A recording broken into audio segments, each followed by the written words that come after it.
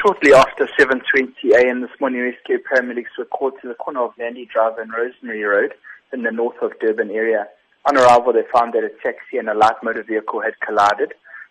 Severe impact had been sustained by both vehicles. Paramedics quickly assessed the scene and found that two male occupants from the light motor vehicle had sustained major injuries and unfortunately passed away before paramedics had arrived. One female passenger in the same vehicle was found to be in a critical condition, and despite advanced life support interventions to try and resuscitate her, she unfortunately also passed away on the scene. One other passenger from the light motor vehicle had sustained moderate injuries and was stabilized on scene before being transported to a nearby hospital. Both drivers escaped unharmed, and the taxi was empty at the time of collision.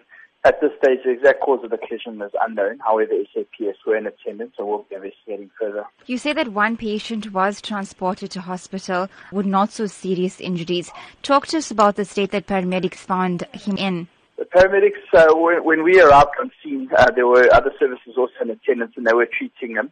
He had sustained moderate injuries, but he was lucky to escape as all his colleagues in the vehicle had passed away after the impact. It is, in fact, Friday today, and we know that the roads are usually busy on the weekend. Paramedics have their hands full come Friday and Saturday nights. What is the warning to motorists to be safe as they head into the weekend? I think people just need to be responsible. There's obviously a good chance that people are going to be going partying tonight. And rather dedicate a sober driver. Let one person be a sober driver. Don't try and drive under the influence. There will be roadblocks to try and prevent these as well. But what we normally see on the weekend, especially at nights, are a lot of alcohol-related accidents that could have been easily avoided should there be a responsible driver that is actually sober.